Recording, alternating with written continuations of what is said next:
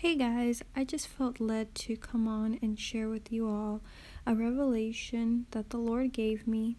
Actually, this is a part 2 to my Be Careful, Move in Silence message that I had posted a couple of days ago. So, I received the revelation yesterday while I was prayer journaling. So, this message ties into what I shared with y'all recently.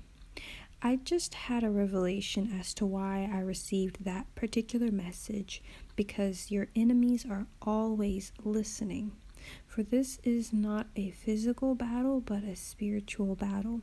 You have to be careful not to say too much, because though talking about your gifts and dreams may seem harmless to you, it really does go deeper than that. The last thing you want is to cause unnecessary spiritual warfare if you can help it. If I'm not mistaken, I believe it was Delilah whom Samson was with. That was his partner at that time, whom he thought he could trust. Well, Delilah kept asking Samson for his gift. She wanted to know the secret. She wanted to know the source of his strength. Well, after so many times, he eventually gave in to her. He opened up his mouth and said too much.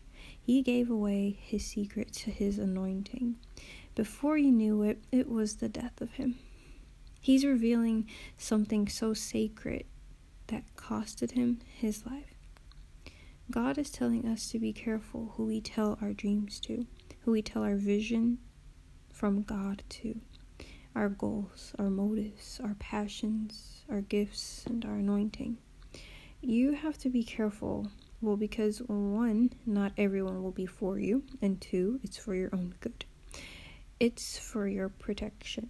I finally see now that when the appointed time comes, that's when we can let our anointing speak for itself.